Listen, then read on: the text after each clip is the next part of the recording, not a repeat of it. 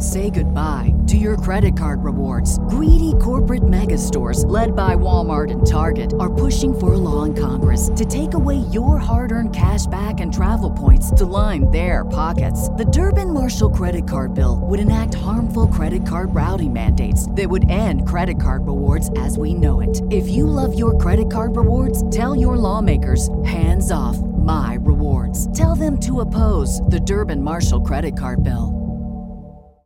I'm having a goddamn blast on tour with this Big Mouth in a Small Town tour, so I've added some dates and wanted to let you know where I'm headed next. March 14th, I will be in Lakeside, Arizona, and then the 15th and 16th, I'm finally coming to Tucson. So if you're in Tucson, I'm coming to Laughs Comedy Cafe. Get your tickets. We're going to have a good time. My good friend Noah Kopfer will be featuring at those shows. He'll also be with me the following weekend when I come to Grand Rapids, Michigan. Dr. Grins, I cannot wait to see you guys again. Those are always some of my favorite shows, and I'm sure this year will be no exception.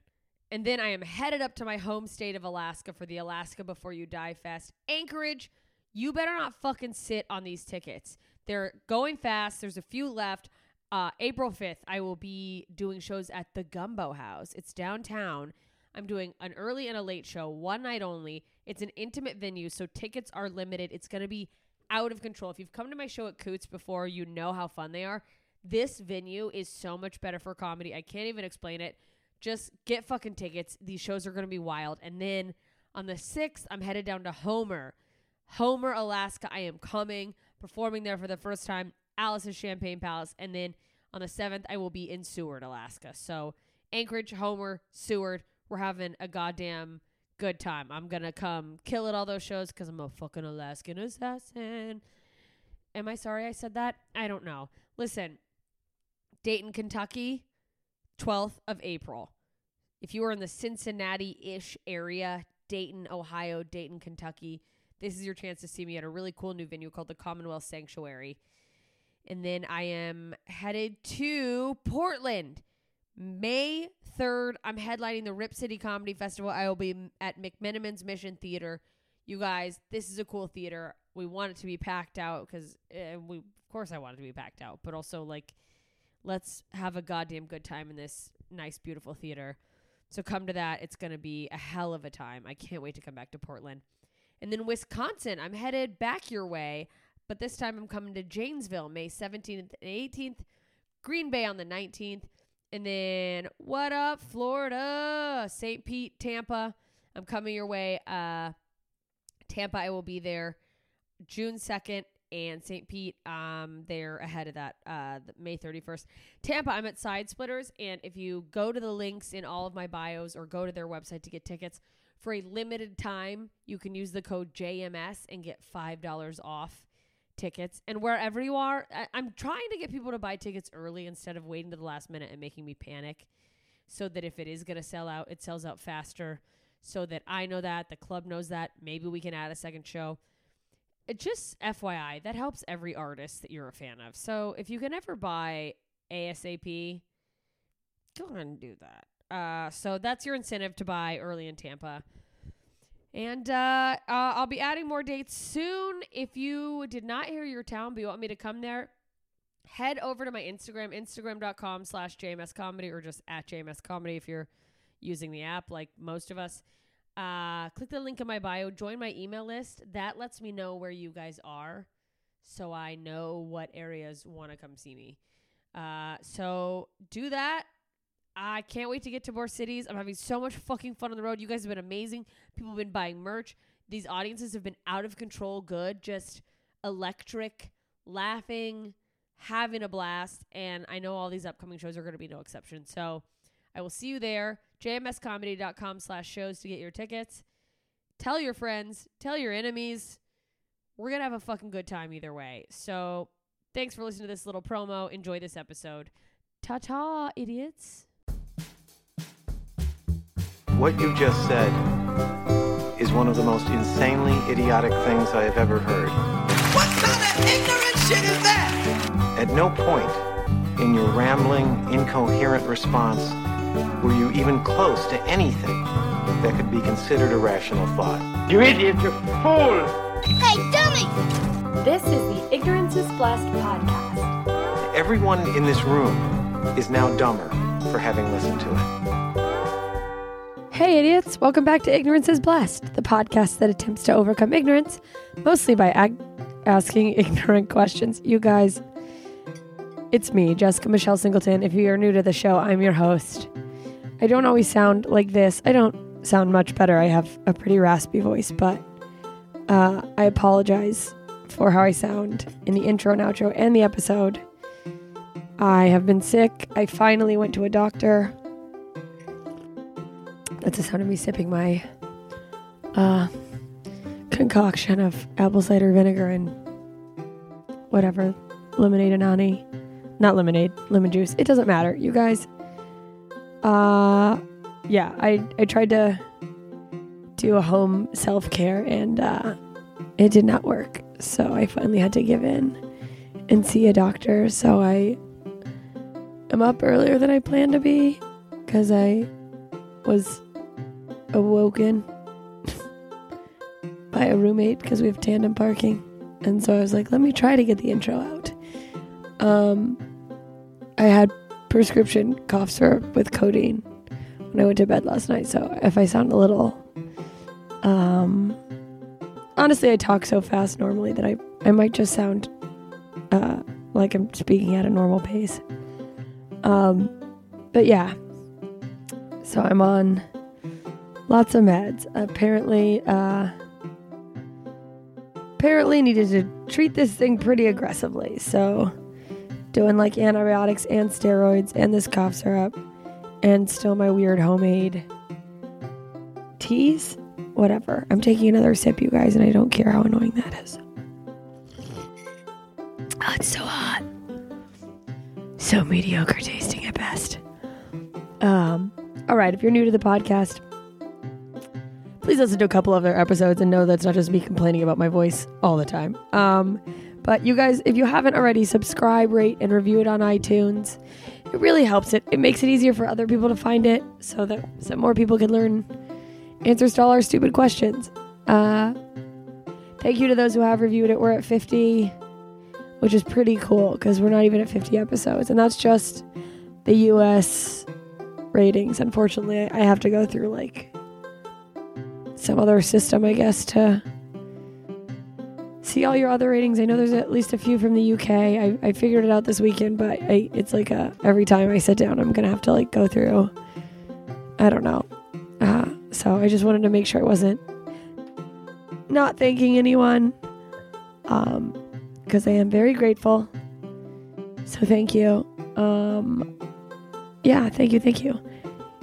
And on that note, I hope that I'm literally, you guys are disgusting. I'm blowing my nose while I'm talking to you. I'm sorry. This is who I am. Ignorance is in the title. Like, deal with it. Don't worry, you can't catch it through the airwaves or whatever they're called. Earbuds, airwaves. You know what they should be? You should be listening through Studio Sweden headphones. I promise I won't bother you about these forever, you guys, but one more time for old time's sake, because I'm very excited about my headphones. I traveled with them this past weekend when I went to Seattle, and I already knew the quality was great, but I hadn't been using them. I just hadn't had an opportunity to use them in like louder environments. It just hadn't come up, and they are pretty killer at blocking out sound. So bonus points for Studio Sweden. I have the Regents if you're like, which specific headphones? So you want to ignore the people on your plane. These are great for that. They're great. They're cute too. I feel, rarely do I feel stylish, and these headphones make me feel cool. That's kind of like what sets the whole company apart. They're stylish. They've got like a sleek Scandinavian design, which obviously Sweden, they are known for being hot, and now you can have a little piece of that with these headphones. But the quality, you don't lose anything on the quality. And they're Bluetooth. You can listen with or without a cord. I still haven't even set it up on Bluetooth. I'm just still like steady, like an old man set in his ways. That's just the way it is. I want to plug it in. But yeah, they are amazing. And you could get 15% off on a pair if you go to their website, SudioSweden.com. That's SUDIOSWEDEN.com. And use the code BLESSED. So that's my little code for you.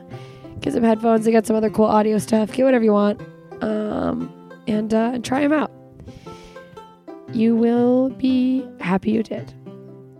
Okay, let's get to it. My guest this week is Alyssa Yeoman. She's awesome, you guys. She featured for me all week in Seattle. But we've known each other since high school. Yeah, we played hockey together. So, yeah, we reminisce a little, but she's just got a really cool family dynamic. Her history is cool, and she's just a cool person. So we talk about her family dynamic, who she is now, what that means. We talk about race and gender because it all applies, as you'll hear in the episode. It's a pretty fun conversation. We have a lot of laughs. I say some dumb shit, but we laugh. So, have fun, enjoy it, and then check Alyssa out all over social media at Alyssa Yo. That's YEO. It's kind of a cool last name, and go see her live when you're in Seattle or wherever the road may take her.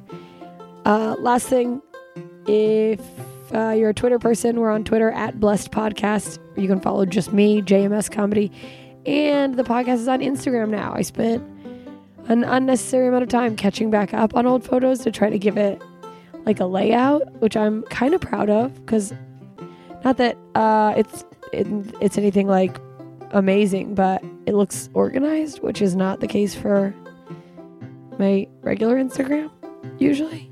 Although I guess I do have a little bit of a pattern now. Anyway, that's that. Tampa, last thing. I will be there Wednesday, November 29th at 8 p.m. at Side Splitters. I'm performing for one night only, and 5% of the show proceeds will go to getting a Gigi's Playhouse in Tampa, which is a center for people with Down syndrome, just to help them get things they need, education, and to educate the community about Down syndrome, which I love. Special place in my heart. I used to work with special needs kids, and I volunteered with the Special Olympics for a long time, and it's cool that they are now trying to get one of those. It's a nationwide organization, so check that out. And if you're in Tampa, come to the show. All right, you guys, here we go. Let's get into it. Hey everybody, welcome back to Ignorance is Blessed. I don't know why I just did an intro. I do a separate intro. I'm here with Alyssa Yeoman. Do I say that right? Yes. Okay. Absolutely. I thought that was it my entire life. Not entire life. But the life that you've known me for. The life that I've known you. God, how long have we known each other? I don't even want to say. It's like over a decade. It's over a decade, which is so strange how life reunited us. But yeah. Right? Like, what are the odds? I don't know. That's crazy. We played hockey together, you guys. Yeah, we met in probably, 2004 or 2005? Yeah. And we were both state champions. Yes. Of warming the bench. We did get to play that last quarter. I'll never forget that. Oh my God. We were on the ice when the buzzer went off. Exactly, because they were like, we're in such a high lead. Let's get out everybody who sucks. Remember Reg? That old Reg. Man. You guys, this guy was like old. He would yell at us and like spit everywhere. I just remember, okay, I don't know if you noticed this, or maybe I mentioned it at some point back then, but like one time he was yelling and drooling, and the drool froze on his chin. I absolutely remember that. And I also, there's two things I remember. One, our other hockey coach, didn't his wife leave him for a woman? Oh, I don't know. I feel like I remember that. Hot Rob. It was hot. Yeah. Oh, I was like, he's sexy. Show me your hockey stick, coach. I was like, so gross. I was still a virgin. I was like, you can have me. Yeah, take me. Yeah. And I also remember the time that we volunteered to sing the national anthem. And I started coughing. We both very much overestimated our skills as a singer. I forgot about that. We're like, well, we can sing. And it's like, nope, not that either. No. It's like we're enthusiastic. Yeah. I started coughing and I was like, sorry, halfway through. I wasn't even planning on hitting that note either. That was great. Oh. I think about that often. I'm like, wow, So much confidence for no fucking Choking reason. to death. Yeah, I was like, yeah, there were so many sports and things that I was like, I'm just gonna try out, and I was like, I won't do anything new now. No, not like even. I won't try new food. God, I've tried like swimming, karate. What else? I tried lacrosse for a short time. Oh my God, I joined a rugby team in college. Caitlin, who was the other girl on our hockey line, tried to get me into roller derby. Oh, someone tried to get me into roller derby once, and I was like, I'm not that gay. Yeah, like, it's just like, I don't know if I can. I kept trying to join sports that are for people definitely not built like me. Yeah. Like, I don't realize that I'm a tiny, frail human. I act like I'm built like a refrigerator.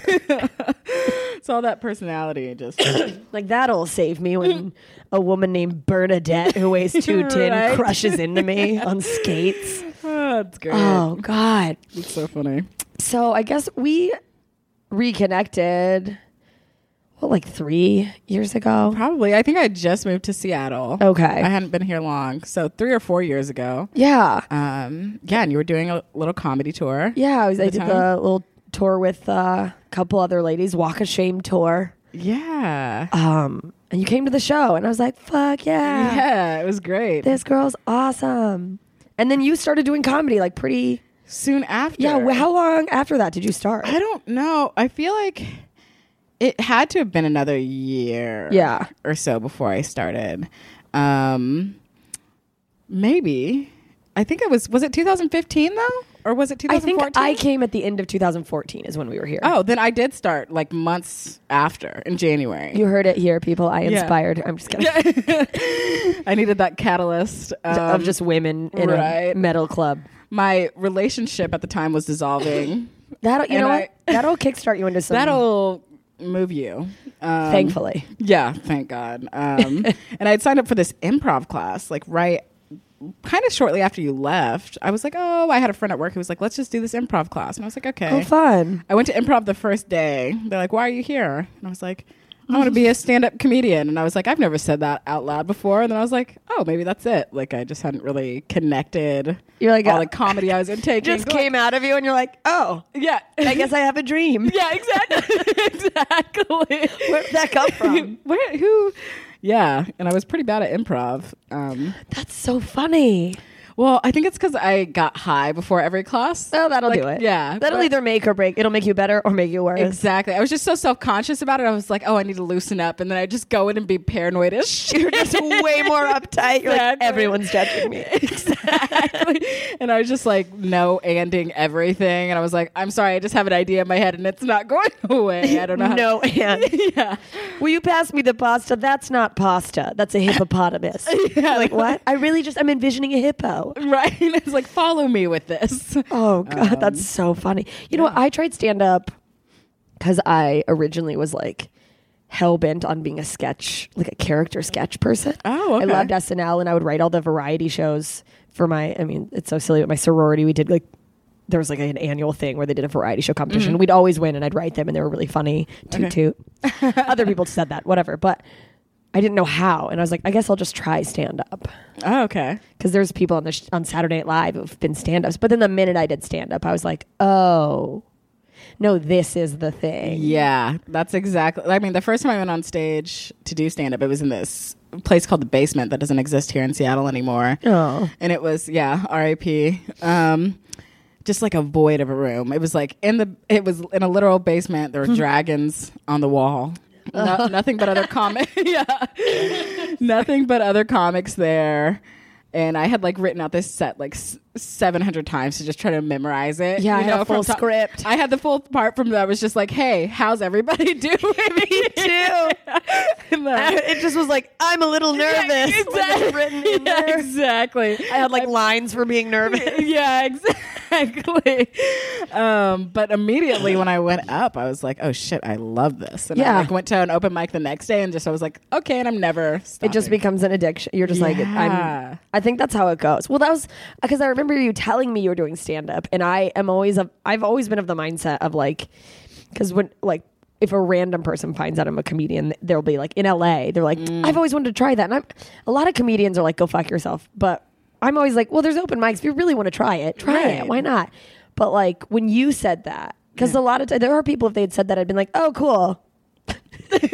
Good luck. Good luck out there. But I was like, oh my God, that makes so much sense. Oh, I was thank just you. like, yes, she's great. It's going to be so great. Like I was just so excited, and rarely do I think of any of my friends. I have hilarious friends that don't do stand up, and I never go, they would be great at stand up. I think I have one other friend, my friend Matt, and he is an absolute maniac. And he's the most hilarious person in the world, but he would get just taken down by a blog so quickly because he's just like so offensive. One year for Halloween, this is so bad. I had to untag pictures with him because I was like, the internet's going to come for me, and you guys don't go after my friend Matt. He just dressed as a big black woman.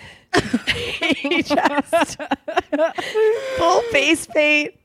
It was his party, and I came in, and it was such a good costume that like I didn't know it was him. Oh my! There was just this big black lady here and it was like the most hideous dress. It wasn't like cool. He just found like a dress at a thrift store, and I was like, I mean, what are you going for here? Right. Like, this is offensive, and also like no black woman dresses like this. No self-respecting woman. Right. Exactly. It was just like this. Oh, gross vintage. But he does stuff like that. Yeah. Once he walked around at a football game just pretending he was mentally handicapped, which a lot of people... You guys, this was 2009 before people knew better. Time. It was a different time. It was terrible, and I don't condone it. I haven't talked to him in years. Obama was president. We all thought, we're fine. Everything's going to be okay. Yeah, exactly.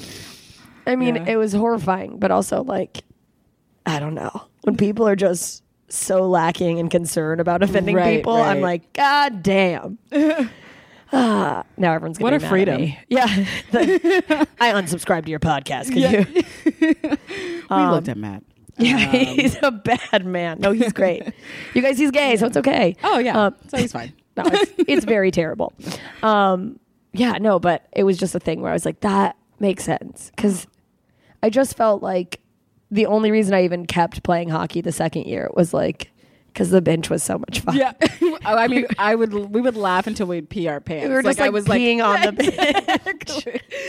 bench. Oh my gosh, another joke I remember when we remixed If You Give a Mouse a Cookie, and we had this whole elaborate... I don't know why I always think about it. And I think we talked about if you give someone some nookie, and we just like... we just went on a tangent. Exactly. If you give a man some nookie. So I don't remember what it was, but... He's going to want the butt too. Yeah. It's never enough. No, I think there is a different connection though needed just from being funny to doing stand up. That some people don't get it, and they're like, "Oh, I'm funny. All my friends think I'm funny." The people at the office love me, right? And you stand up and you're like, "Oh, you just have like a lot of like funny weekend stories that if there's nothing going on, it's like because it's like easier to also bounce in conversation, and you have people to play off of versus like, no, you're just up there entertaining people, right? We're not talking back to you, right? It is funny watching that. You see people trying stand up, and they're like, and you just know that they're like, my friends think I'm funny, and you're like, oh, you're not prepared at all. No, that's the other thing too, is when people have never done stand up and they think they're just going to go up there and like talk. Freestyle it. Yeah. Like, oh, I mean, we don't need a plan. And you're like, what a fool. Yeah. Your funeral. Yeah. Idiot. Yeah. But that was like just so exciting. Thank you. I appreciate that. Yeah. Let's talk about, I want to talk about comedy, but I want to talk about you. You have a bit where you talk about your family dynamic. Yes. And like, it's so unique. It's like I feel like no one likes the word unique. It sounds like that's unique, but in a good way. So you're adopted. Yes. Let's just dive in. Okay. Yeah. So Alyssa's black. You guys can't tell. Yeah, no, you absolutely cannot tell. Just because you can't see us, no other reason. I don't know what you're talking about. I try to do a bit about that, having a super white voice, and people like just don't. I'm like, come on, I'm not the only one. You guys hear me, right? Yeah, right. I was like, this is not my phone voice. This is literally my everyday. Yeah, you're like, I'm not putting this on to make white people comfortable. Yeah, right. This is just how I sound. Yeah, right. Yeah. Oh, So your mom is white, and then your dad's black. Yes, and then I have two older brothers who weren't adopted. So they're older than you. Yeah, my brothers are actually 7 and 11 years older than me, so they're much older than I am. And then your parents were like, let's adopt a kid? That's interesting. Yeah, so I think my mom had like two. She's had like 2 miscarriages. Oh. And they were wanting a girl. After they had lost a second child. Oh. They started looking into adoption. They were living in American Samoa at the time, I believe. What? Yeah, and they had a friend named Peter who's Micronesian. And Wow. right. This is so cool. Yeah. He was straight up like, hey, there's this woman who's having her 9th child. My birth mom was bartender and getting it in frequently. As you do in As you American do. Samoa as a bartender. Right. No, she was in Micronesia. Oh. Yeah. Right. I get it. Okay. Yeah. And then I don't even know where that is. yeah, it's a chain of islands it's kind of close to Australia and New Guinea. Oh, I was like, is it like Indonesia but smaller? Yeah, just a tiny Indonesia.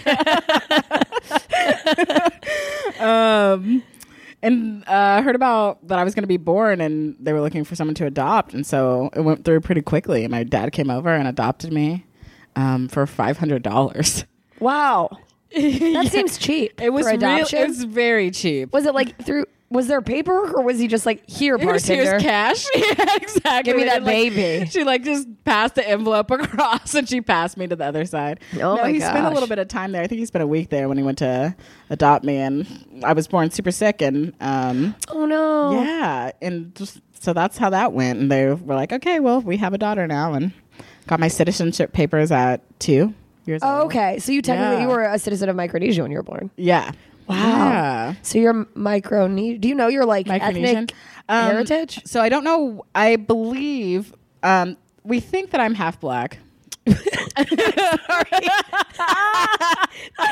And I so definitely funny. identify with being black because I mean everybody thinks I'm black all the time. So You look black, right? I just have like some features that aren't. yeah.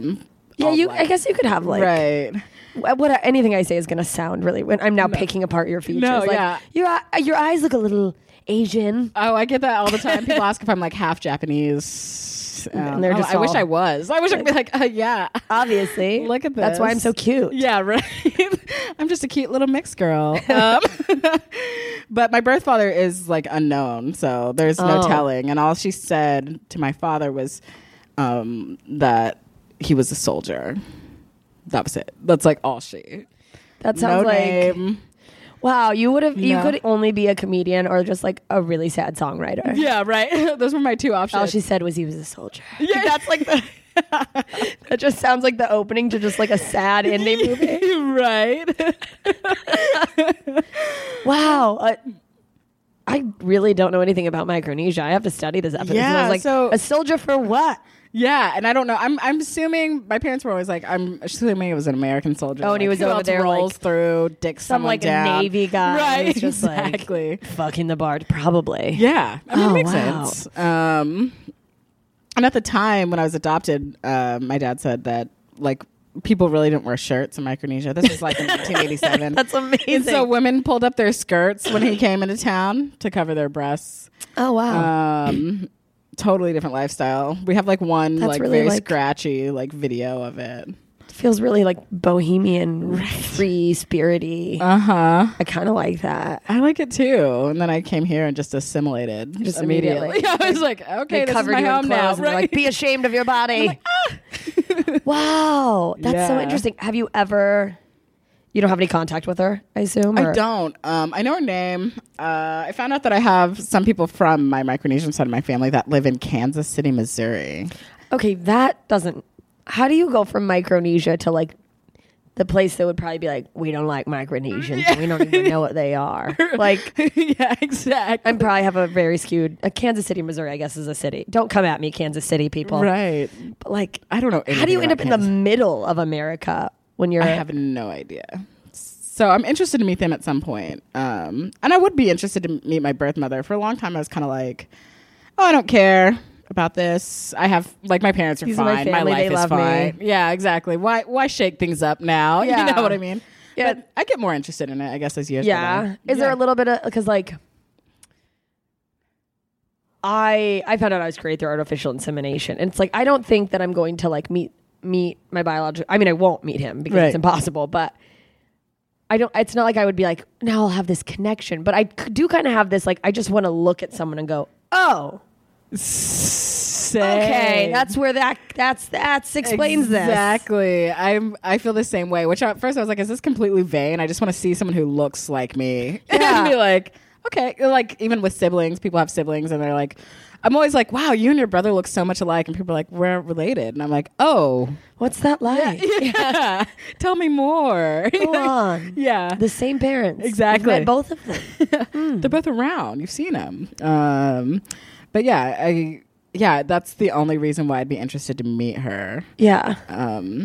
In the video, she's much skinnier than me, though. So I'm like, that bitch. I know. It's like, fuck America.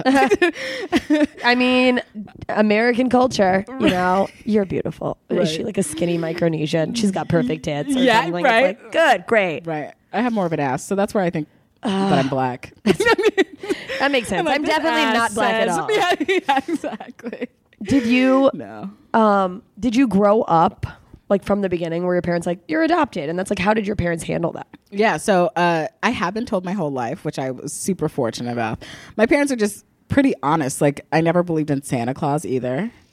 See, because my mom was love like, that. Right, mom was like, I never wanted you to be disappointed. I was like, yeah, well, and then it's like, yeah. to have to go, oh, my parents have lied to me. Exactly. On top of there not being this magical man. Yeah, like, exactly. My whole life has been a lie.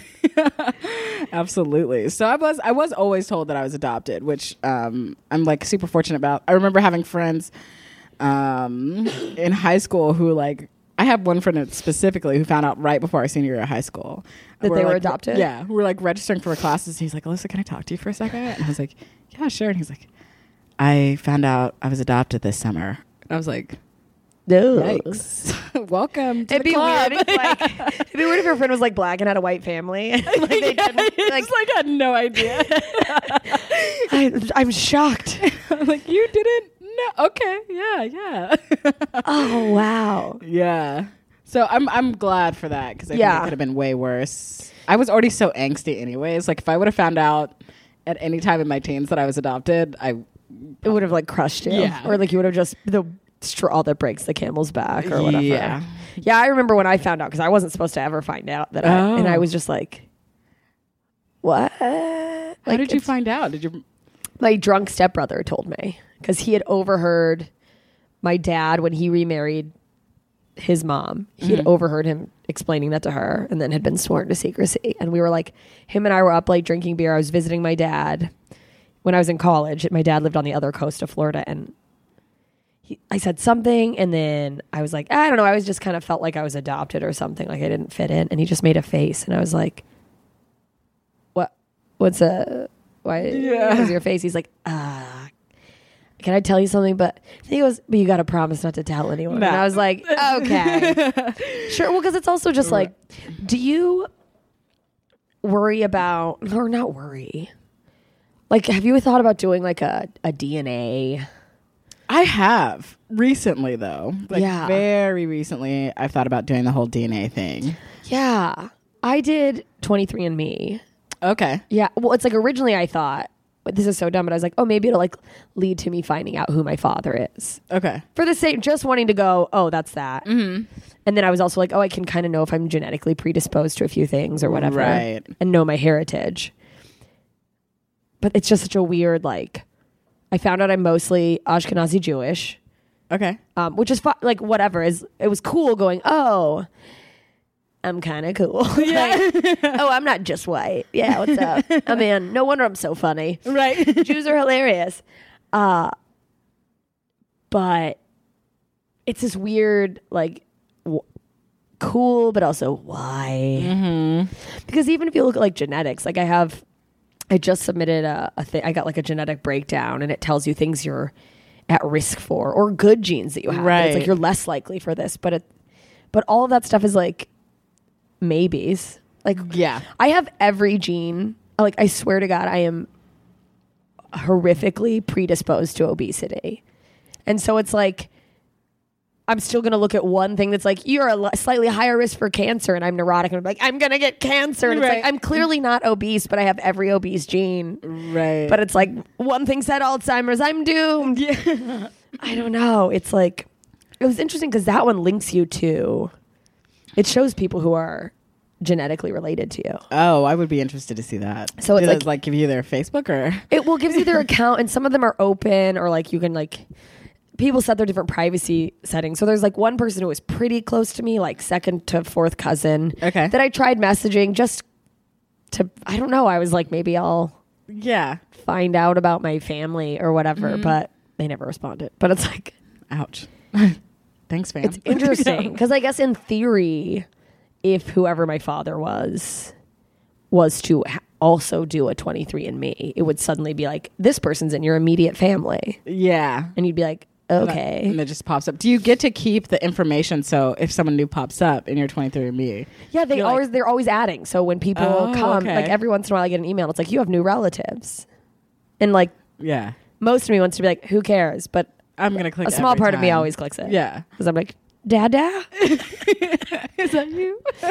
I just want to like, it's like, honestly, I've heard DNA testing isn't 100% accurate anyway. Yeah. Like from what you do. But I do want to know, I think the health thing is a huge thing to know what you have or what you could have. That always worries me. Like when I go to the doctor and they're like, oh, do you have a history of all these things in your family? Like, every time I panic and I was like, I'm adopted.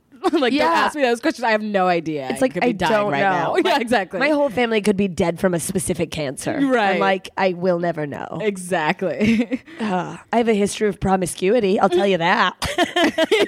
Seriously. Where to begin, Doc? How much time do you have? Okay, that's interesting. So, did you ever feel different, or maybe even just like in your teenage years, think that you felt different Oh my goodness. being the one adopted kid versus? I am a incredibly detached person. Okay. Yeah.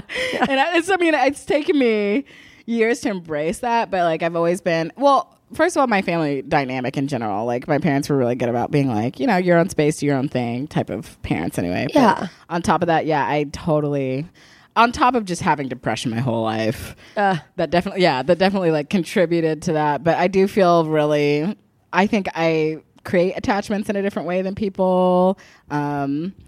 Like I've always like been super close to all my friends. Like I value those in a different way. I value my friends more than family. I'm sorry if you're listening, family. Yeah. But like, yeah, no, it's like bonds you choose. Mm-hmm. And I think that's put a huge weight on that sometimes where I'm like, oh, these are my friends. I'm really protective of my friends. And my parents always frame my adoption too. Like, you know, you're special because we chose you. Yeah. Right. And so I think that made when you go out and make friends or in romantic relationships, it's like, oh, I'm choosing this. Yeah, it's like, That's in a different way.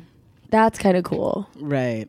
But yeah, I always felt super misunderstood, and I still sometimes to this day, obviously. I mean, I do comedy, so everybody's like, I'm you. Yeah. I'm different. Listen to this, but also relate to me. Yeah, please. Anybody. Can Find anybody? some connect. Yeah, exactly. Anyone. I'm grasping at straws here.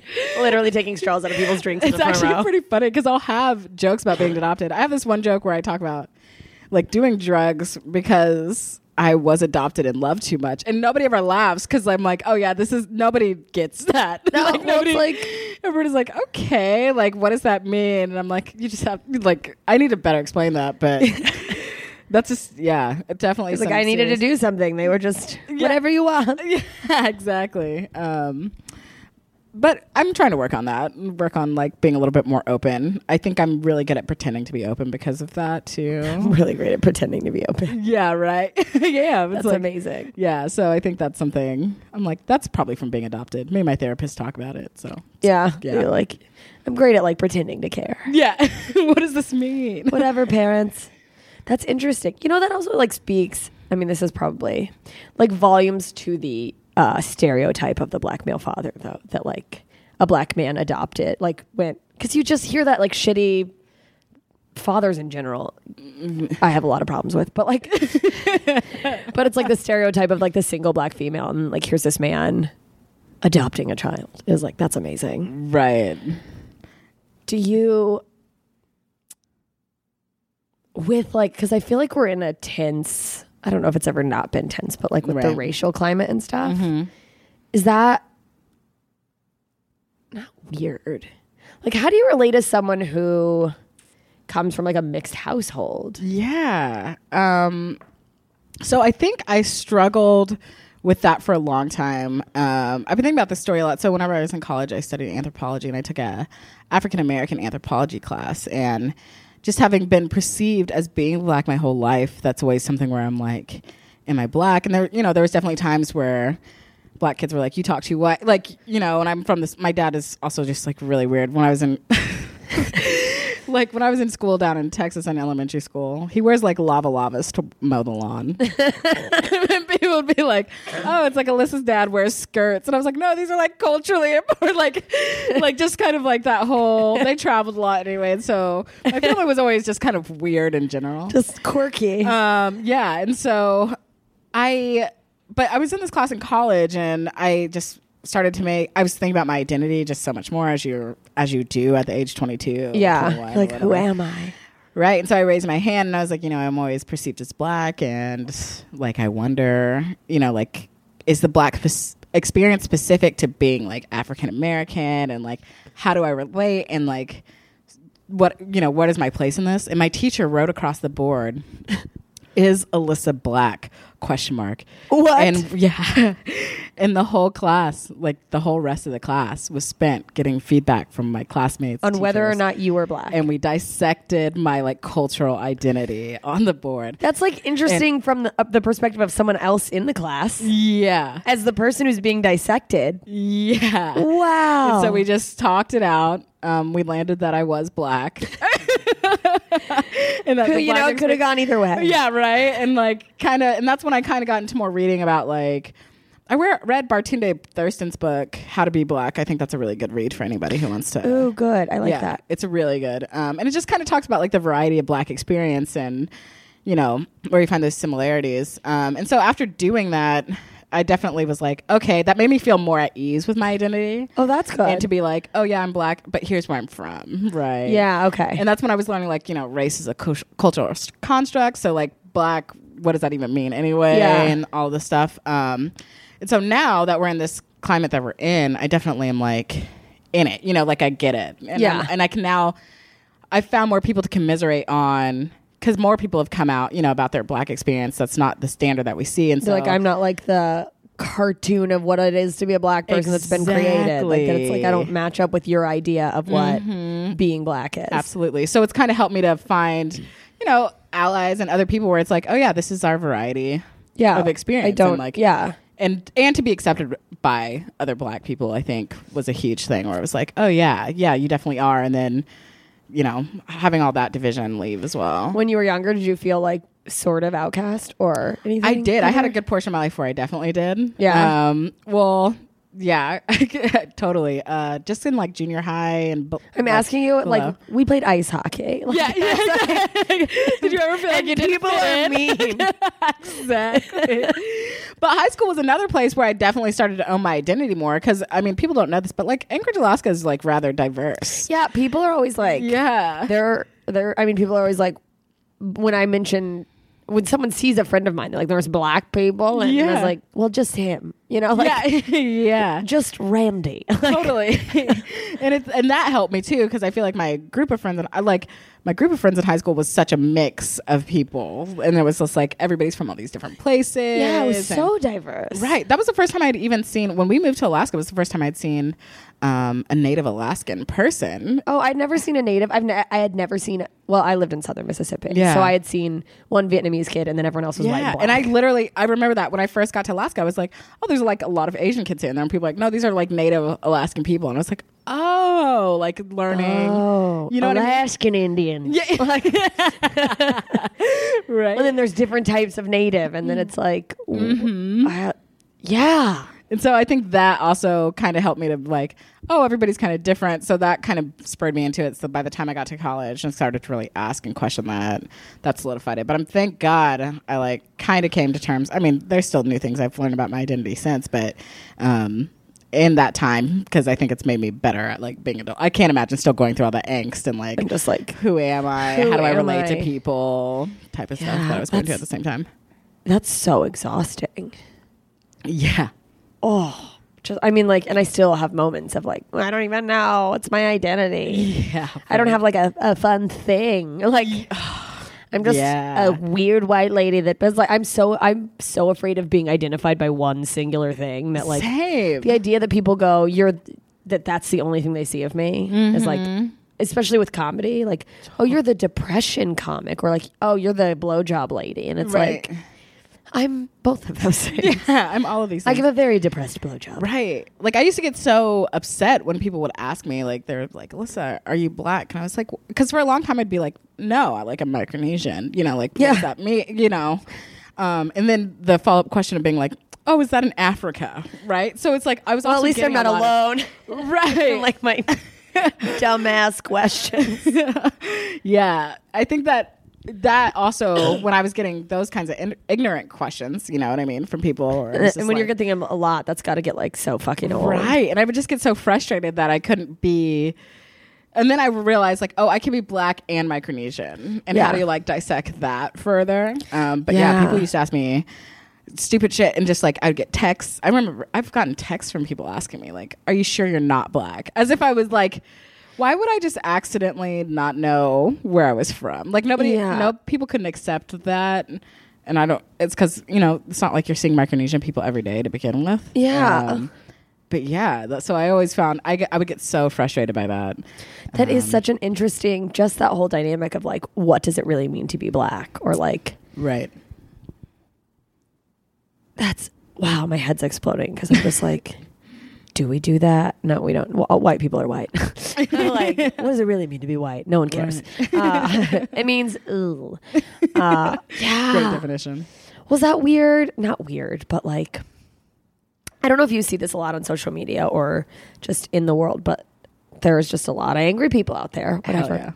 The, when Trump won, the like 56% of white women, I don't know. Yeah. Is there ever... This is such a dumb question. I don't even know what I'm trying to ask. No, I'm ready for it. Do you ever... I mean, this is such a like conspiracy theory, like the end of the world shit, but it's like, do you ever like worry about your mom? Or like... Right. Like, she's one of the good ones. Yeah. Like that. When people are like, white women are bad, and you're like, well, hey, whoa. That is the I don't know what question. I don't even know what the fuck I'm asking. Being in, it's definitely, I talked to my therapist about this too. But like having a white mom is a different experience. For sure. That joke, you have a joke about it, and I'm like, yeah. And so I think, so like growing up, I had a lot of white friends who were girls, right? Yeah. And I think we're related because I feel like my relationship with my mom is very much like the same as a white woman's relationship with her mom. Because it's a white mom. Mm-hmm. You relate to the person based on who they are. So right. And I think there was things, my mom's own identity and stuff, it's just like, since being an adult, she's like very open to conversations, and she obviously married a black man during a tense time in America. That's true. Wait, were they in Texas? They weren't in Texas. They're both from the South, but they got married. Like my dad, they got married in their late. My dad was in his late 20s, but my dad was a freshman in college whenever segregation ended. So like they're wow. Were your I mean, if you even know this, like, were your grandparents cool, like on either side? From what I hear, not exactly. Yeah. Well, I mean, like, yeah, right. From what I hear, it doesn't surprise. I mean, I've met my grandma, and she, oh Lord, I'm like, I can't talk to you. Essentially, they met, and then that's I think what spurred my parents to travel so much, because they met and it ended up like moving to South Carolina to live together for a little bit, like then moved around a lot. So I think they kind of just were like, oh, let's just create like our own separate life. I love that. Yeah. Because you're like, anywhere we go, we run into somebody, I'm sure, that's like, right. They've been like, my mom always tells me stories about them being followed in grocery stores and things like that. That's frustrating. Right. I agree. And but I think there's some things that I've had to basically like say to my mom, I'm like, as much, I know I'm your daughter, but like you're not going to be able to relate to this like experience. There are things that you can't, right? You can I think that all the time, that it's like I can sympathize. Mm-hmm. I can like try to be supportive of my friend. I can like do all I can to understand the Black experience, make myself like aware of what's going on, really educate myself about the history of it. But like, really, I'll never really feel that feeling of like just, I mean, so much totally of like what it means to be Black, or like, I mean, just the like, I don't know, with oppression and stuff too, or it's wild. And I think I've had to acknowledge my own privilege. Like my dad was in the military, and my dad's always made like decent money. We're probably in that upper middle classes range, or whatever. And so it's not like I ever wanted for anything. But then, and my mom reminds me of that often, sometimes when I'm complaining, but then there's times where I have to be like, well, this is like beyond, like, this isn't a material, what you provided like, for me in this like very, I was raised in such a very specific, accepting, progressive bubble of 5 people. Which is like a great way to be raised, but it's like, this is not the world. It's not the world. You forget too when you live in progressive places. You absolutely do. And I even feel like even Alaska, which people don't necessarily consider progressive, but it's still so much like do whatever you want. Like do you, come as you are. And I've kind of only been in those scenarios. So that's been interesting. My older brother, who's mixed, actually, we had a conversation. I think it was only maybe 2 or 3 years ago at this point, one of my older brothers. And it's my older brother who definitely doesn't identify as being Black. So I have one older brother. That's fascinating. Yeah. I have one older brother, definitely. He's genderqueer. Black person, like heavily. My oldest brother. My middle brother. Is he like wears thick rim glasses, like militantly Black? I don't know why I just created a cartoon. He does wear glasses, but I don't know what said. I was like, maybe. Is he loud on Twitter? I probably follow him. I like him. He is probably loud. He is loud on Twitter. Like, he responded to the tweet you posted this weekend, actually. You probably, What a stupid question. That's the premise of the podcast. Right. It's fine. Yeah, right. So he's just like very... So he very much is like... progressive, owns who he is. Yeah, and I'm like, like very much has had those like experiences. Yeah. I don't think that my middle brother hasn't had those experiences. I don't think he maybe identifies them in the same way, but he definitely is like, he identifies as being white, like white emoji hand. Well, see, that's white emoji hand, not just like the tan one in the middle. No, not even just like the yellow really color. No, white emoji hand. Definitely identifies like, oh, I'm not, like he'll just be like, I'm not Black. Does he say he's white, or does he say he's mixed? I think he says, I don't know what he says. I don't know if he ever... That's interesting, because I never think of... This is just dumb of me, but when I think of like mixed people... You always go with like Black. Like, well, you know, and I think a lot of it comes from like oppression or like whatever. Is that like racist white people are not going to... You can be less Black, but to like a dumb racist, they're just like, well, you're definitely not white. It's that whole like drop theory or whatever. Yeah, right? no one's like a drop of it. Yeah, it's like you can't hide. So it's like it's the same as like, yeah, never mind. Whatever I'm gonna say is gonna get me like in trouble. But like when you have like identity issues not based on visual factors, right? You know, like. Gender, sexuality, like no one should have to hide who they are, but in theory you could, right? Whereas like when you're mixed, you can't be like, I'm Irish, right? Like, exactly. I'm just a white Irish like guy like the rest of you. And other identities, but like in this I mean, he is super light skinned. He's super light skinned, and I think he keeps his hair. He's kept his hair short, I think, recently. But we had this conversation in the car, and I was saying something about like being Black. And he turned to me and he's like, but you're not Black. And I was like, Aaron, I was like, I'm Black. Like, there's never been a time in my life where people haven't seen me as Black. And I just remember him being he's like, but you're Micronesian. I was like, nobody can make that distinction. Like, nobody, you know, like, nobody's inspecting my skull to be like, oh, could this be from my Asiatic culture? Like, you know what I mean? Like, what or whatever. And so just watching his shock on his face, I was like, oh, and like having that conversation, he's like, oh, I guess that's true. Like, did he like genuinely never occurred to him that like in every situation you are, regardless of what you are, is like people are like, this is a Black woman. Exactly. Never once. So I was like, it's such a yeah, right? Such a different. I guess you just don't think if he doesn't feel like he's viewed as a mixed person or like whatever. He's Right. like it's never, or if someone's just never, it's never been brought up as like a thing. It just is. he just exists, and it's never been a thing where it is a thing. I don't know Yeah. a better word for that. Right. And he's like, it didn't occur to me that like that's a thing that would come up for you. Totally. And I'm like, your dad is black. Like your dad, like you are happy. So Have you it's just met Dad? Yeah. What if he's like, Dad, are you? You guys just find out he's completely colorblind. Yeah, we've never known this whole time. He's like, I thought we were all white. Yeah. Nobody's told me. Oh, that's funny. Oh, that's interesting. So yeah, so it makes for, it's always just yeah. that's interesting. So are they both? I know you have. Is the genderqueer? Is he the one with the? I don't want to like give away jokes in your, but like you said that one of your brothers has a boyfriend named Mr. Mom. Wait, I don't. Oh no, yeah. His husband. His husband. Okay, I Yeah, couldn't remember his Tony. husband or boyfriend. Yeah, his husband, and we call him Gay Mom because Gay Mom. he's also from Georgia, like my mom. Gay Mom. I love that. Yeah. What a dynamic. Yeah, and my brother's husband is not. He's a little bit young, only a little bit younger than our parents too. So that added to that. So he's like a sophisticated older gay mom. Yeah. Oh, wow. Okay. Yeah. Cool. And then the other brother, is he married, single, out he's there? He's single, dating someone who he's been with, who he probably shouldn't be with. He specifically dates a lot of Asian women too. Like he's very white. Interesting. He sounds Jewish. He's also very good with his money. Oh gosh. It's like I identify as. Yeah. Right. I don't know.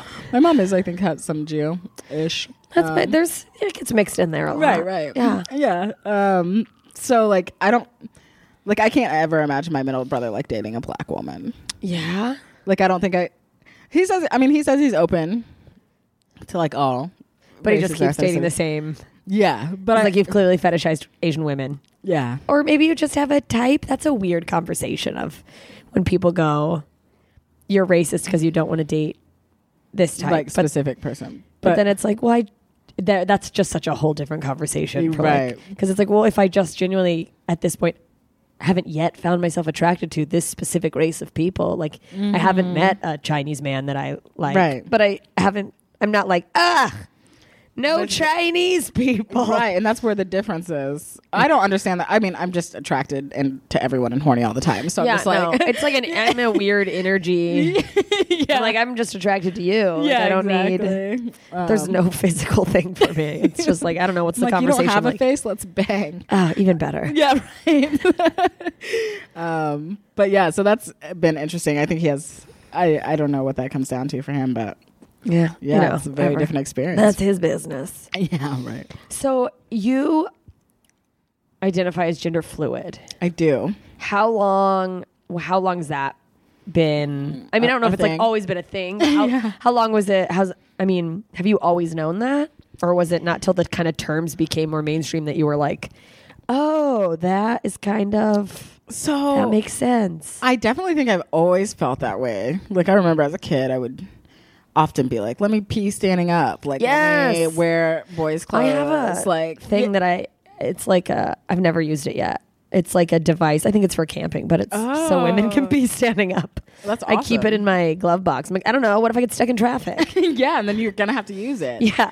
I Would- tried so many times standing over the toilet, and it wouldn't work. pinching my pussy lips. No, when I was little, like trying to like.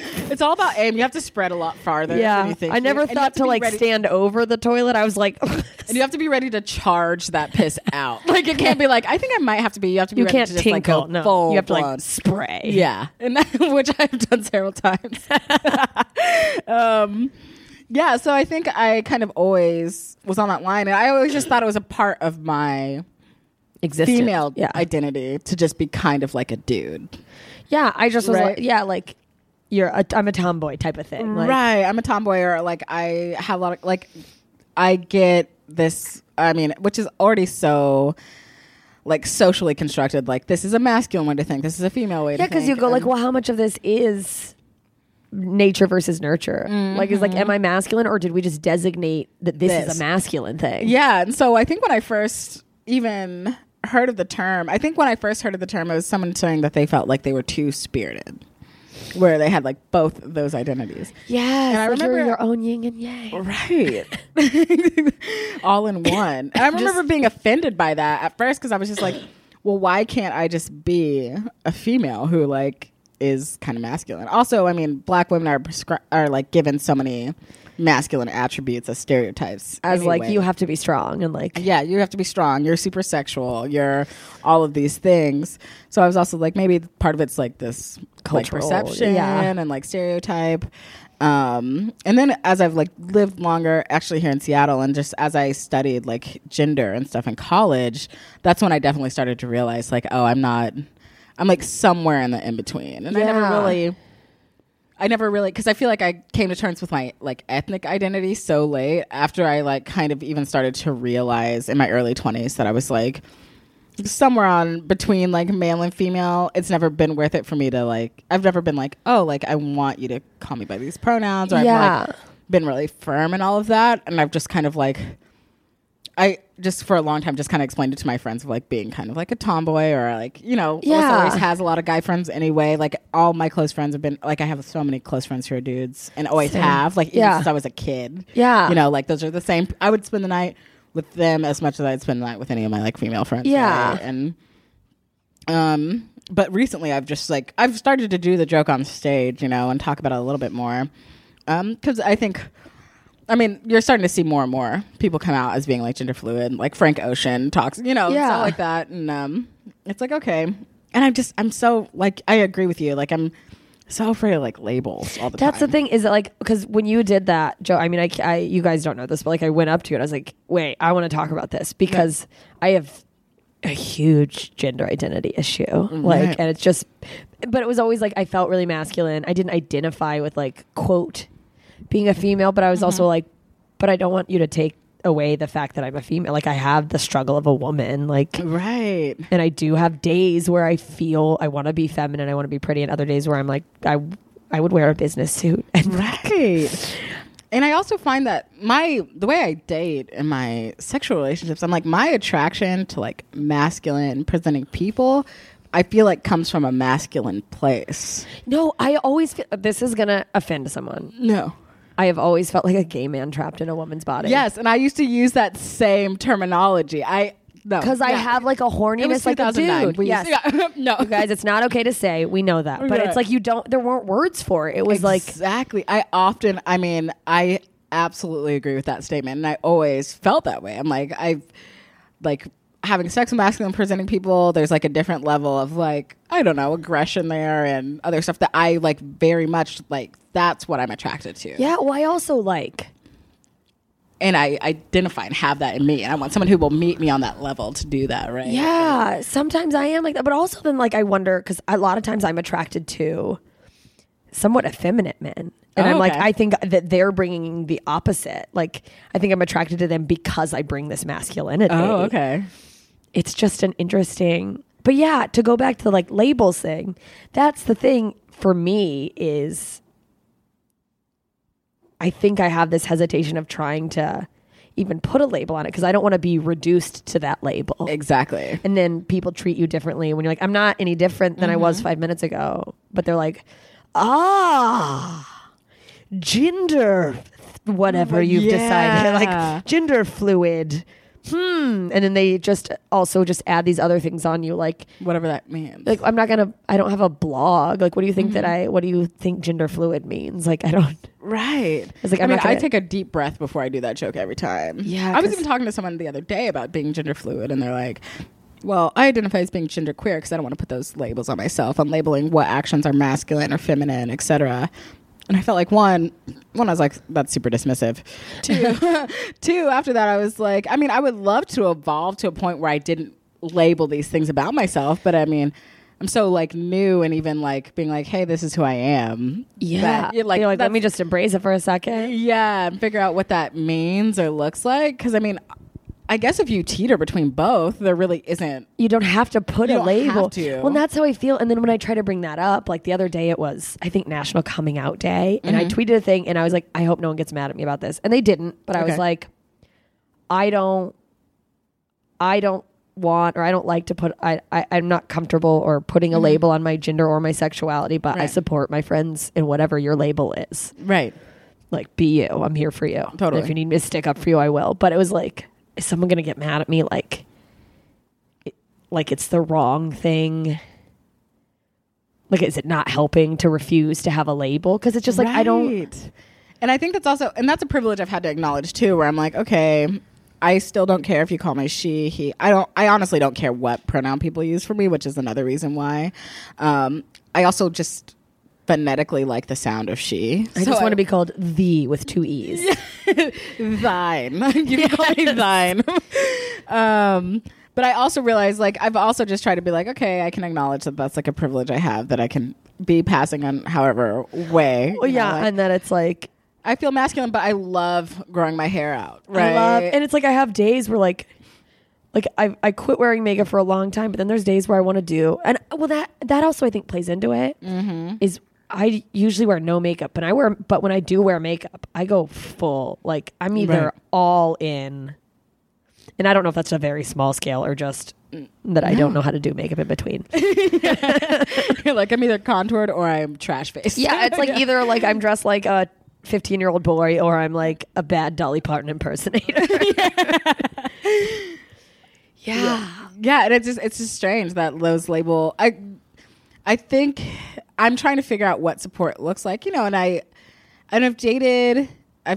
gone on a few dates with women. I mostly date masculine presenting people. Yeah. I also at first I was like, okay, well, like, am I like bi? Because like, is this a sexual thing? Is it a gender thing? And I found like being on dates with cis women, it like wasn't exciting. Like I was like, oh, I don't like this. I don't vibe with. I found myself attracted to women, but like, I don't know if I'd want to like sometimes I'm like, oh, I feel like I could be like a life mate with some women, but I don't know if I would have like a sexual. I think it's hard to find because I am gender fluid. I want someone who's equally as assertive. And I found that when I found when I was on dates with women, I definitely felt hyper masculine, regardless of like how I came to the date and makeup, whatever it is. Just kind of like I'm making the decisions, like assertive, kind of like the dominant role. Like it felt like this weird, like dominant role. I almost felt like sometimes like cold and calculated in the way that I was like with them. And it wasn't me being cold or calculated. It was me being myself. But I found like, there's like a sensitivity or something. Right. Or something different. Like I like dating men or men and masculine presenting people because it's like, oh, we can sit here and it's someone who like gets me. Yeah. And it's like, you get me. It's not like, I've never dated men because I'm like, oh, we're so different. Yeah. And this is like what makes us work. Special. It's been like, oh, no, like we can get into these conversations, talk about these stupid things or whatever and like meet on that level. So I think that's a really interesting differentiation that I've been making recently and just how I've like noticed like my preferences in dating people. And I'm still open to dating women. I just don't think I've found a woman that's like a woman would have to like knock it out. A cis woman would have to like knock it out of the park for me. Like it's like very specific. Whereas like you'd have pretty to much any masculine presenting person, I'm like, oh, we could probably like have a fun dinner and fuck. And I'd be like, you know what I mean? I'd be into it. Yeah, we could do a thing for a day or whatever. Yeah, but that makes sense with a cis woman. It'd have to be like a specific personality type. And it's strange because it's like I have so many cis women friends, like, for sure, and I love them. And I love them, and they're my people. And like my whole birthday this year, I decided I didn't want any like masculine energy, and just wanted to surround myself with people, non-binary people, and strong like women. That's like a good energy to be around. Sometimes you need that like supportive, I don't know what it is, but I get it. And I was like, let me bring my 30s with these people who I feel like are on the same line, right? And I feel like even when I was looking around that table of people at my birthday, it was like everybody just has like such strong personalities. Like it was like this very specific levels of like unapologeticness. that's not typical I love or that. fostered Yeah. in being It's not encouraged as much as I wish it was. exactly. And I was like, oh, so even like my friendships with You've like found the same type of exactly these people that are like strong. Mhm. Yeah. I relate. Girl, I relate. yeah. But it's terrifying to put a label or decide. Yeah, to wanna because then use it's it. like, I also think that when it comes to just like casual dating, is just putting this label. And it's a weird thing because it's like, is just putting this label going to close out some people? And then it's like, theoretically, it's like, well, do I want to date someone who would be closed out to that? But it's like, if it's not like a hateful, they're just like, it's like, do I miss out on something? Is putting a label going to attract that, like the faux feminist man who's just, I mean, any white male who's made a huge part of his identity feminist, like, I don't trust you. I agree. I do not trust you. What are you hiding? I agree. Like, if you're just like, I support you women, it's like, you probably cheat is what. Yeah. Yeah, right. So it's like, I don't want someone who's gonna like, I don't want to say fetishize, but I worry about people who would like, if you go, I'm gender fluid and a man dates you, it's like a way for him to use that as like what a good person I am. I'm evolved. I'm so open and accepting. And I already got that, like being from like the black woman perspective. Yeah, I mean, where it's like, I'm obviously so already got- progressive. Right. Like I remember in college, I was dating this guy, and he said to me, he's like, Alyssa, my parents have already let me know that like anybody I bring home culturally will be fine. And I'm like, oh, I didn't ask. Like I'm like, one, we've been dating a week. So first of all, I don't want to meet your fucking parents. Yeah, exactly. And then it was just like, oh, why are you? And it felt like that moment where like, that's always tense. I was dating this guy this summer, and I've just started talking about being gender fluid on stage, like within this year. And I love that. And we were like kind of like trying to date for a little while. We go out to get sandwiches, and he's like, so like, what is this like gender fluid thing? Like, kind of asked me about it. Yeah. So I'm like, hey, so here's what it is. This is like where I sit, and I'm like between these things, and like really laid it out for him. And then I think it was like not even a week later, he was like, I don't know if I see anything romantic here. Well, because I do wonder if like just it's intimidating. It's already intimidating if you're a woman with a strong if you're a personality. strong woman, yeah, no, men can't handle it. But then when you go, here's what it is, some of me is masculine. Right. That like, I mean, yeah, actually, I wonder the difference in actually saying that out loud. How many men are like, feel emasculated by that. Or like, it makes them go, because, you know, if you say that to a man, then he starts going, and am I gay? Like, right. And I feel like I saw that look in someone's face, right? Men to be like, be a man, manly man, like, right. And it's like, I wasn't going to take you home and try to peg you after this. Like, let's just chill. Right? Like, and I don't think like, ideally, I mean, I live in this fantasy where it's like, I want to be a power couple with someone, right? Yes. And to me, that's like, there's like two complementing, like, strong, assertive, like determined, ambitious, all these things, labels that have been put onto men and like the masculine identity that makes a couple a power couple. Yes. Right? Like, because you go like, men are measured on like all of those things, and then women are like, well, what's your bra size and what do you weigh? And women are so, I think we're getting away from it, but it's like we're measured on who is the man we're with. Yeah, exactly. And men are conditioned to be like, I need to be that man, and I'm caring for this woman. Right. It's like you want someone who can meet you, like stand side by side. I don't need you to like be my knight in shining armor. I want an equal balance of like support and power. Yes. Right? And it's not, and I'm like every time in relationships, like I don't necessarily want to take the lead. Like for instance, in bed, I'm like fairly submissive in bed. Yes. Do you find that? And people are shocked by that sometimes. Men feel tricked by me. I think the men who get attracted to me, I think that what they want is a woman who's like, fuck me. Yeah. And it's like, I have occasional moments where I get a little dominant, like switch it up a little. But like, for the most part, it's like, I think that's when I become more like, I don't want to say feminine. No, because all the men I fuck are also trying to be that thing. Right. Boy, when two submissive people accidentally find out that they're two submissive people in bed. Yes. You're like, uh-oh. I've been there, and you're like, no, I just like, and I feel sometimes I explain it like I'm dominant in so many areas of my life. Like, this is the place I want to be I want someone else to take the lead and make the decisions. It doesn't make me. It makes sense though. And you know, that almost feels masculine in the sense of like, I used to be a phone sex operator. Okay. And the majority of people who, and there's no way to know this from the end of my phone, but what it said that the majority of men calling in are like high powered CEOs, like when they call in, or like people who go to dominatrixes and stuff. And I will ask the dominatrix I'm going to interview, maybe I'm wrong, but like it's a lot of high powered men that have to make all the decisions and they're like in charge and they're like, I don't want to do that. They're Exactly. like, and it's like in bed, it's like, I am assertive and fucking telling people what to do every day and owning my life. I don't want to do that here. Yeah, I can make decisions in my jobs like that, but like when I'm in bed, I'm like, no, you like tell me what to do. God. And it's like when they're like, I don't, and it's like, just tell me what to do. Yeah, exactly. Please, just fuck me. I've been definitely miscategorized because of that several times. There's a little part of me. Sorry, go ahead. Where you're like, oh yeah, a dominant woman like you, and I'm like, well, once you get me alone, that's not what's gonna happen. I shouldn't have to, but a little part of me feels bad because I'm like, oh, this poor guy thought he found his like the woman who was just gonna be like, now listen to me, right? Like, eat my pussy, eat it, like Patrick Bateman him. Like those are probably the little meek, quiet girls are probably more like that. I agree, right? You're probably gonna find someone else, yeah. And it's so funny to me. That's happened to me several times, and I'm like, oh no, I'm just more submissive in that. Yeah, that's so. I'm like, this is why we've been friends forever. Yeah, I was like, we just get each other. Yeah, exactly. Just like, yeah. And it's funny. I mean, yeah, I don't often get the urge to be like dominating, aggressive. No, I have moments.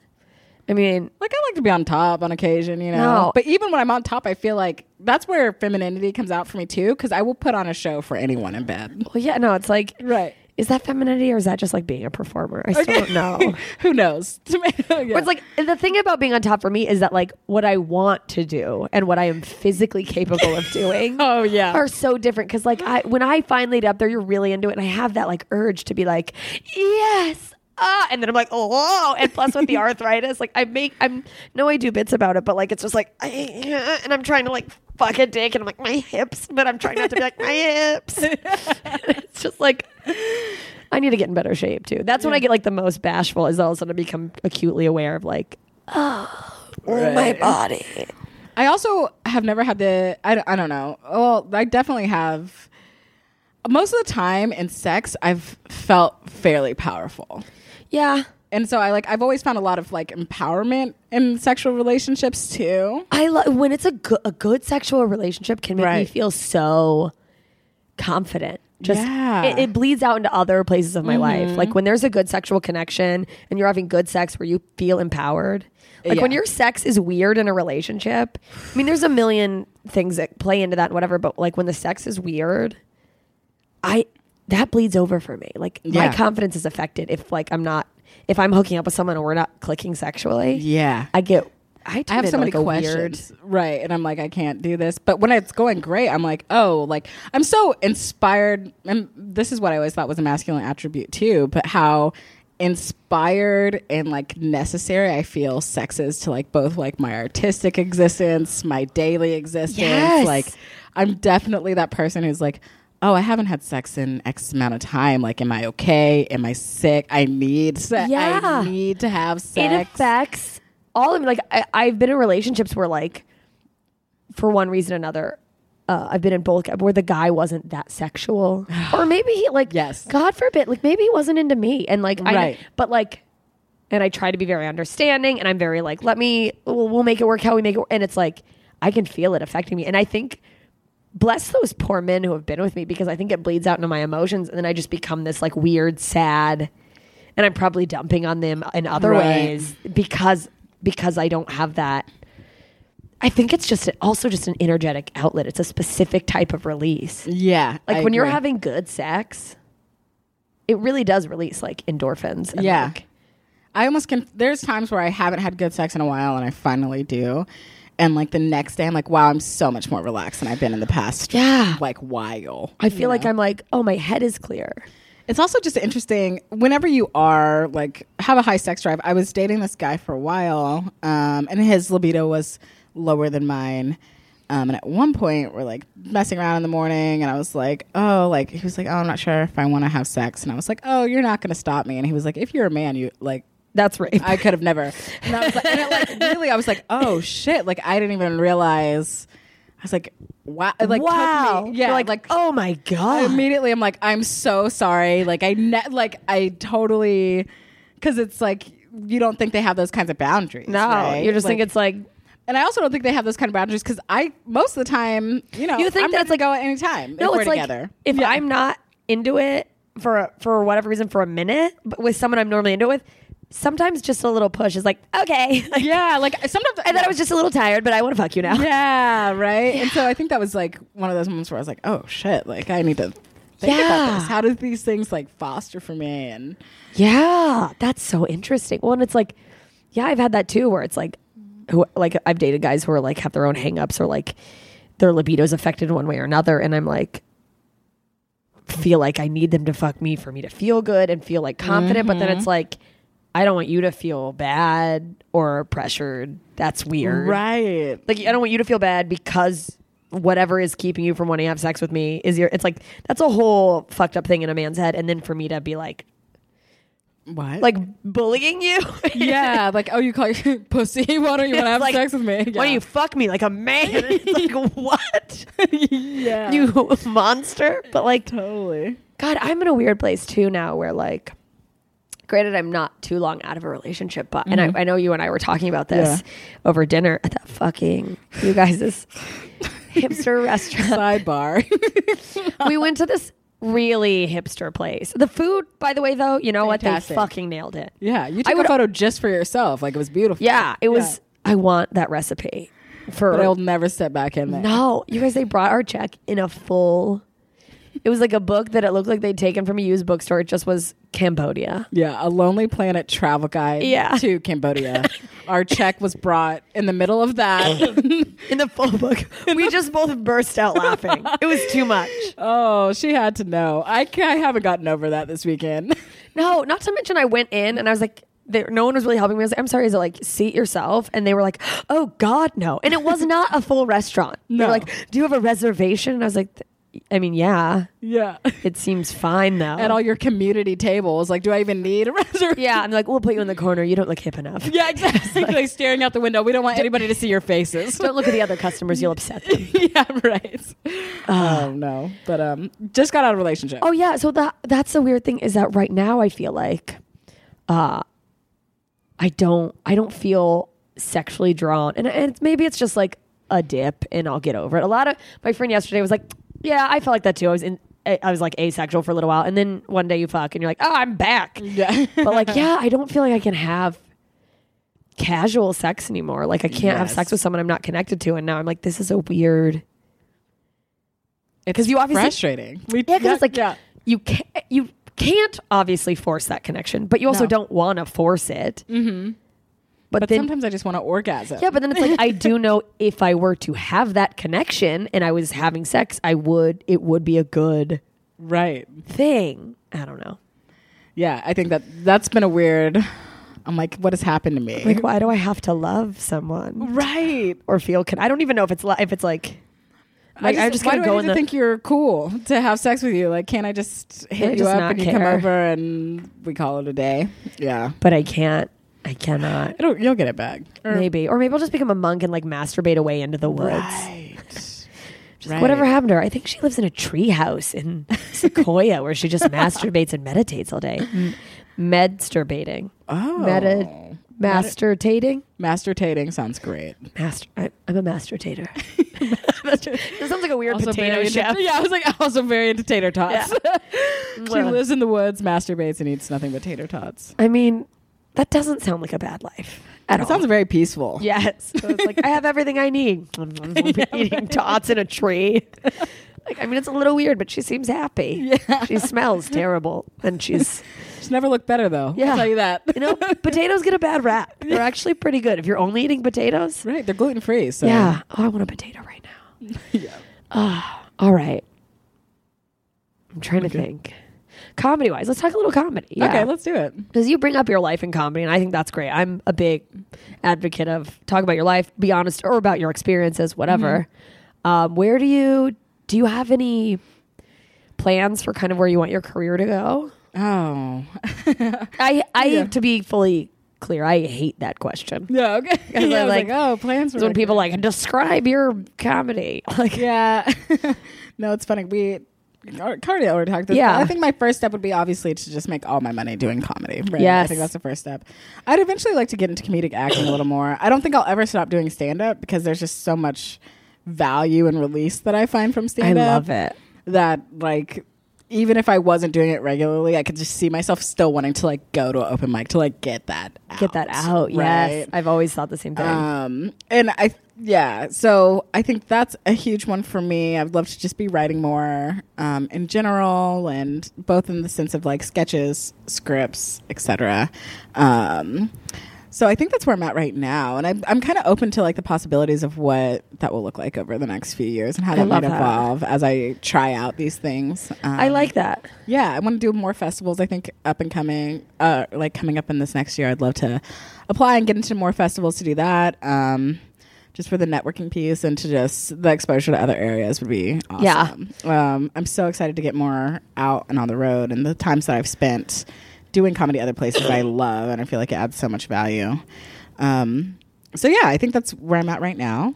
Awesome. I'm excited for you. Yeah. I'm excited to watch you like grow. It's even just like seeing your like when you first started and like sent me like because you sent me a couple clips and I was like this is great and like watch you grow is like. I think I actually sent you the second set I ever did. I remember, and I was like, "This is awesome! I'm so glad she's really doing this." Like, and it's one of those things where, I mean, I think you and I talked about this, but in general, am like of course, I like support like feminism, women, but like I won't. Yeah, you're not. If someone sucks, they suck. I'm not going to just be like, all women together, we're all the same and just as good. Because it's like, we're not. And that is feminism, is that some men suck and some men are great. And guess what? Women get to do the same. It's like a lot of us are really great. And some of us are probably great at other things. And not, like, find the thing you're great at or don't, whatever. But, like, I am so diehard when I love your comedy. I just believe in you. And I just love, like, thank you. When I want to support, I want more eyes on more women, and I want women to get more opportunities. Right. There's no point. It's just me being like, I support women, see? No, but it's like cool to like get to watch other women like succeed or whatever little things I can try to do to help when I see a woman who I'm like, this is great. And especially like when you have a unique voice and it's a different style. I've appreciated your support this whole time. I like definitely have looked to you to like get real answers and to like get real perspective, and it's been so beneficial, especially whenever you start in different scenes and you are in different scenes. Yeah, right? It's like it's just a different set of eyes. Your career, also awesome. Like I remember seeing one of the videos you did like back when you were in Orlando. Oh god. To like even your last show to like now, and just to see the progression that like can be made in comedy and all of this. It's like it's great to have being supported by another woman and to be and to have that and like see someone further on in their careers. And I mean, I'm thankful because luckily I feel like in this short time already there's other women who are in comedy that have just been crazy supportive. Like I think of Joanne Schinderly down in Portland. She's like been awesome. Yeah, like she's further on her career, and her support's meant so much to me. I mean, just like my friends here who are also women in comedy doing their thing, making waves. It's like anytime I met Janelle James yesterday, and she like loved my set, and I was like, this means something to me. Oh my god, right? I love that. Yeah, and it's like I want to surround myself with more of that. You know, I love me too. Seeing people succeed. And my friend Natalie Holt actually made a post about this very recently in this like small group we're in. It's like men get a lot of mentors in comedy because there's men, but like how can we be better mentors to each other? You know, those of us who aren't cis dudes. And what are things like you wish you were told, and what are things that you wish you know you had to support? Because there's a difference when you go up on stage. I've had men give me advice in comedy, and I'm like, that's so specific to being a dude. Like, I'm never gonna get up and be able to say something like that. Yeah, because this is the body I'm in. Yeah, it's like, that's not people part will of not me. accept that when I do that or say that. And Yeah. it's like, even if I think it's hilarious and I want to do it, You're like, it's not sometimes gonna like that work. is just not going to work for me. Right. Yeah, there can be great jokes. They're like, that is amazing, and it does not fit me at all. I know. I had a dude tell me, or maybe it was like a year or 2 years ago at this point. He told me that my comedy needed to be more universal. Shut the fuck up, you hack. I don't know who you are, but I hope you're listening to this.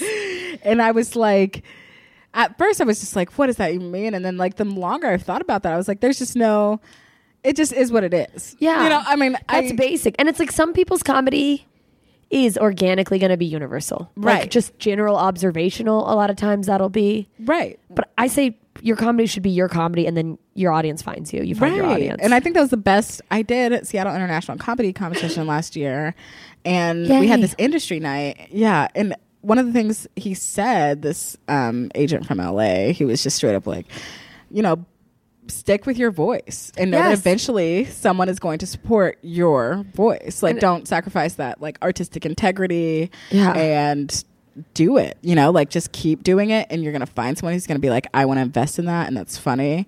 And you just, and I was like, that was probably some of the best advice I ever received, especially after being like, where I'm like, how do I make this more approachable for everybody? How do I make this less like, I'm a dark person, sarcastic person. Yeah. Like I don't know how to, you know, how do I combine all those things to make it universal? But like, yeah, And it's like there's gonna be.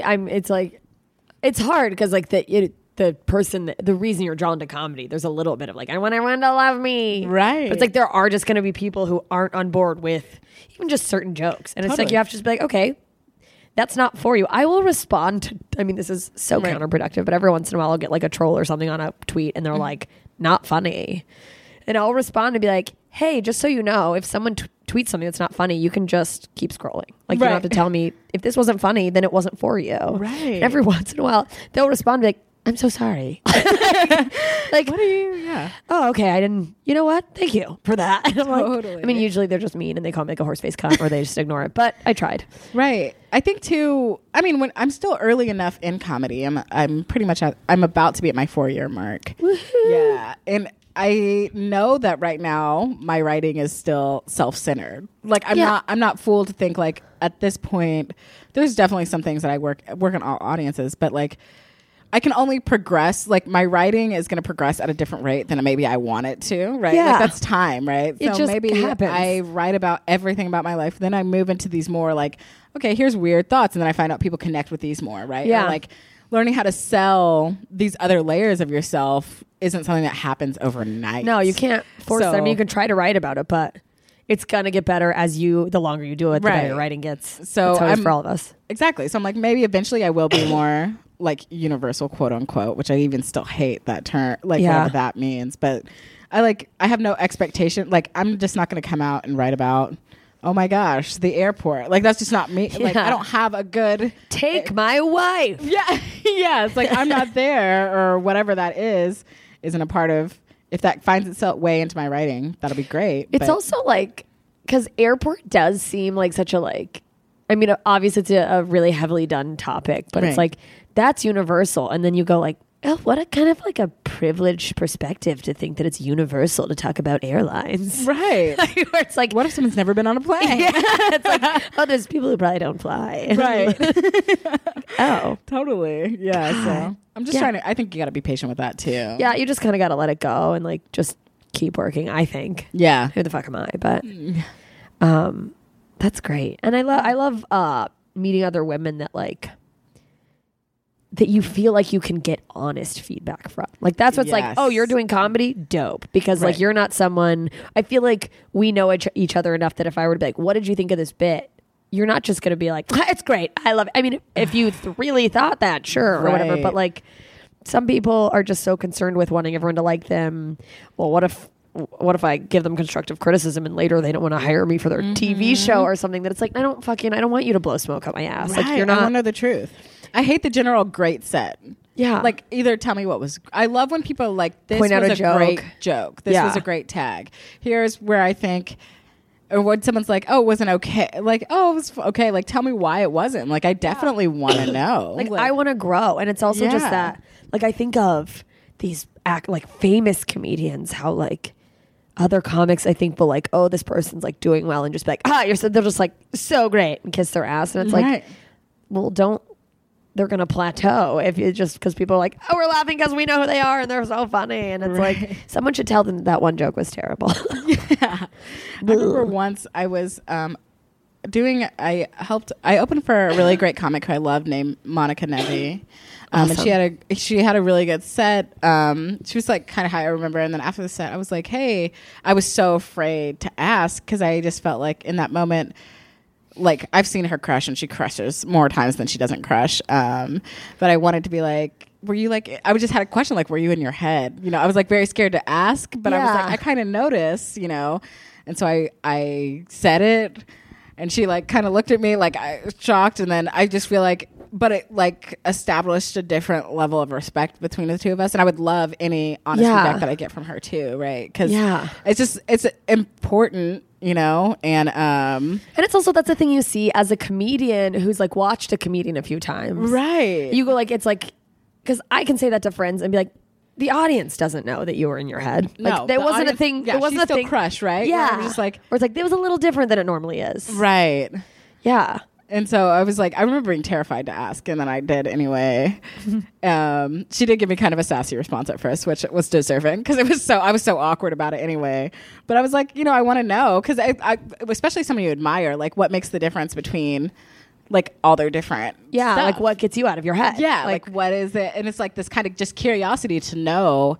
It's always coming from a place where this like curiosity to know what you know. Like it's like I want to. Is there a secret? And it's like, maybe there's not, but. Right. And also it's like, I think it was also cool to see like knowing that you're in your head and you still crush. Like, I think that showed me that night too, like there's a consistency that can be met in comedy. Yeah. Where even if you don't feel great about it, you still had the audience. They were still engaged. They still like you. You're still hitting all your punchlines the right way. Exactly. And so I think it was also this moment of like, wow, like that's just so much like talent to be able to like do that. To the untrained eye, that wouldn't have made no difference. Yeah.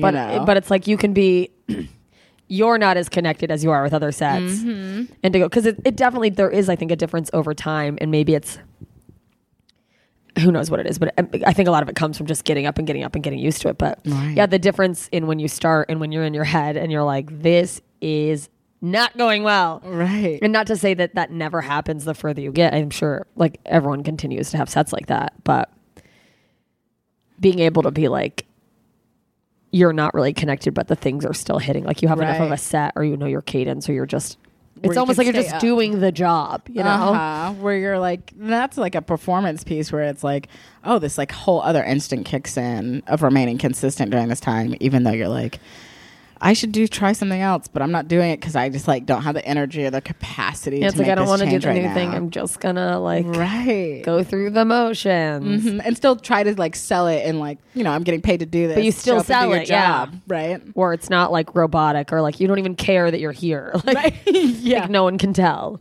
You literally fell asleep on the stage. I'm a performance artist. My eyes were closed the whole time I'm trying this new thing. That'd be so weird if someone. There's some idiot right now trying that. But just imagine if someone was doing their set, but like, and wasn't drawing attention to the fact that their eyes were just closed. Just like, anyways, I was at the airport. And just like, what? Why are their eyes closed? People will be so. It's like wearing sunglasses on stage. Yeah. Mitch Hedberg used to wear like pretty dark glasses. Somebody said like, oh, okay. Sometimes because like he was so nervous. Oh. But that's also a thing I heard. Who knows? Yeah. All right. Any final thoughts, or where can people find you online? Oh yeah, so you can find me online on any social media platform at Alyssa Yeo, and that's ALYSSAYEO. And you know, I'll be there on the internet like the rest of us. My God, save us! I hate the internet, but I'll be there too. Yeah. All right. Well, thank you. Yeah. Thank you. Bye, everybody. All right, there you go. Alyssa Yeoman and all kinds of stuff. Micronesia, you guys, look it up. We talked about a lot. It was great. It was fun. I think I copped to my own gender issues, which is, I don't know if that's a first. I'm sure I've discussed it probably on the gender episode. she's awesome. You guys go check her out. She really is great. If you like the podcast, subscribe, rate, and review it on iTunes. Give me those reviews, please. It helps. I'm so grateful for the ones I've gotten. You guys have been really great about those.